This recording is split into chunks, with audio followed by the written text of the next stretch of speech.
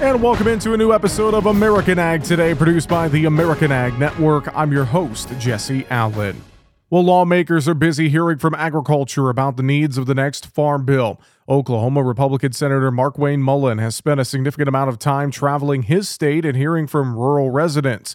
Many producers have different concerns when it comes to work being completed in the ag space, from crop insurance of the Farm Bill to foreign land ownership impacting agriculture. That discussion is interesting because when we start diving into that and let them understand that the Chinese aren't buying it, it's like a third company that's buying it. It's an investor that's a billionaire or a millionaire in China, which is honestly, you're going to be connected to the government if you're wealthy in China. They're buying it through an LLC that they set up in the United States that's invested into a hedge fund, that a hedge fund owns 150 different entities, and that hedge fund is buying the land. And so there's no way for the United States to actually pay attention to that. Instead, Mullin said the United States must pay attention to the land being bought in strategic areas, such as around Air Force bases. There's no way for us to be able to see that and then to be able to peel the onions off it the same way. So what we have to do is pay attention to strategic areas like land being purchased around Fort Sill or around Altus Air Force Base or around Vance Air Force Base, and see what that land purchase is and see if that's being purchased by an adversary that's an investor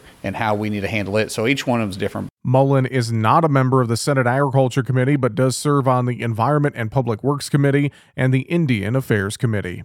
Rabobank released its Global Pork Quarterly Quarter 2 update, and some headwinds are working against the global and domestic pork industry. Christine McCracken is a senior animal protein analyst with Rabo Research, and she says they're seeing lower trends in pork consumption. We've seen some interesting dynamics as economic conditions have weakened, and it really reflects the impact of inflation and how that can impact the overall purchases of not just pork, but all proteins and all food and beverage as well. What we've seen here in the U.S. is some rather uninspiring pork consumption numbers as we've gone through the spring, and that's really put a lot of pressure on the overall market. We built some inventory, and it may be that as we enter into the grilling season and people get back out into their backyards and fire up those grills and their smokers, that we move some of this. I do think that's likely. Inflation is also slowing international pork consumption. It also affects the global markets, right? Because if we think about those same economic pressures that our U.S. consumers are seeing, it's a bit of the same picture around the world. Inflation is a global phenomenon, and it is impacting protein consumption. China isn't fully back online. When you think about how pork is consumed in China,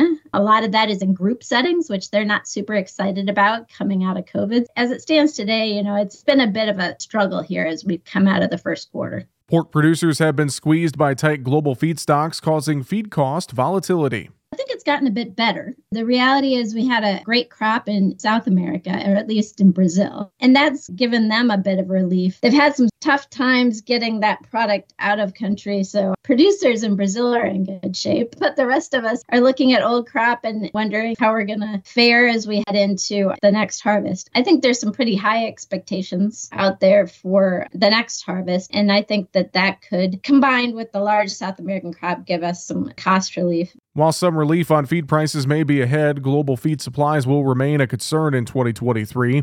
In the meantime, African swine fever continues to be a problem, especially in China. It's going to be an ongoing battle in Asia. I think China, especially northern China, they're still having a pretty big issue with ASF and have probably lost within China itself about 10% of their sow herd. I think where we've seen some progress is maybe in Europe. They've been able to manage it fairly well. Going forward, that's going to be something they'll continue to battle. And it's because it's in that wild boar population. If it were to get here, we'd have those same kind of issues. But for now, it seems to be fairly well contained. Now, McCracken says the affordability of pork compared to other proteins could give it an advantage in retail and food service channels during 2023.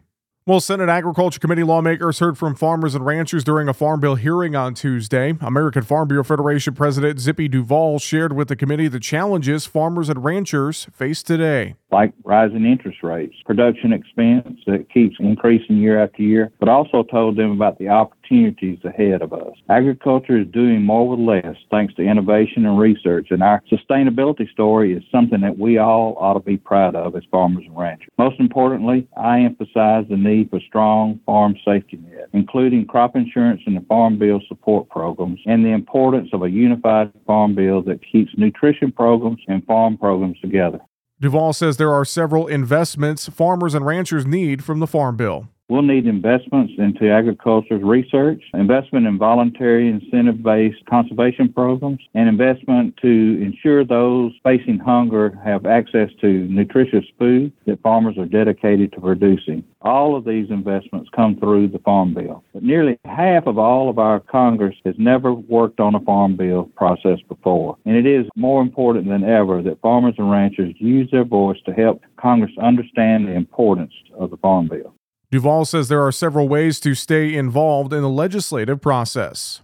I encourage all farmers and ranchers to reach out to the member of Congress to see if he or she's going to be in their area. Whether it's a listening session or a town hall meeting, our farmers need to be at those meetings and share their story of their farm. If they're not already a Farm Bureau member, I encourage them to join us at our county level and get involved in the grassroots policy making process. That is time well spent as a farmer. You can learn more online at fb.org/advocacy. Well, John Deere is planning to release its first all-electric autonomous tractor by 2026.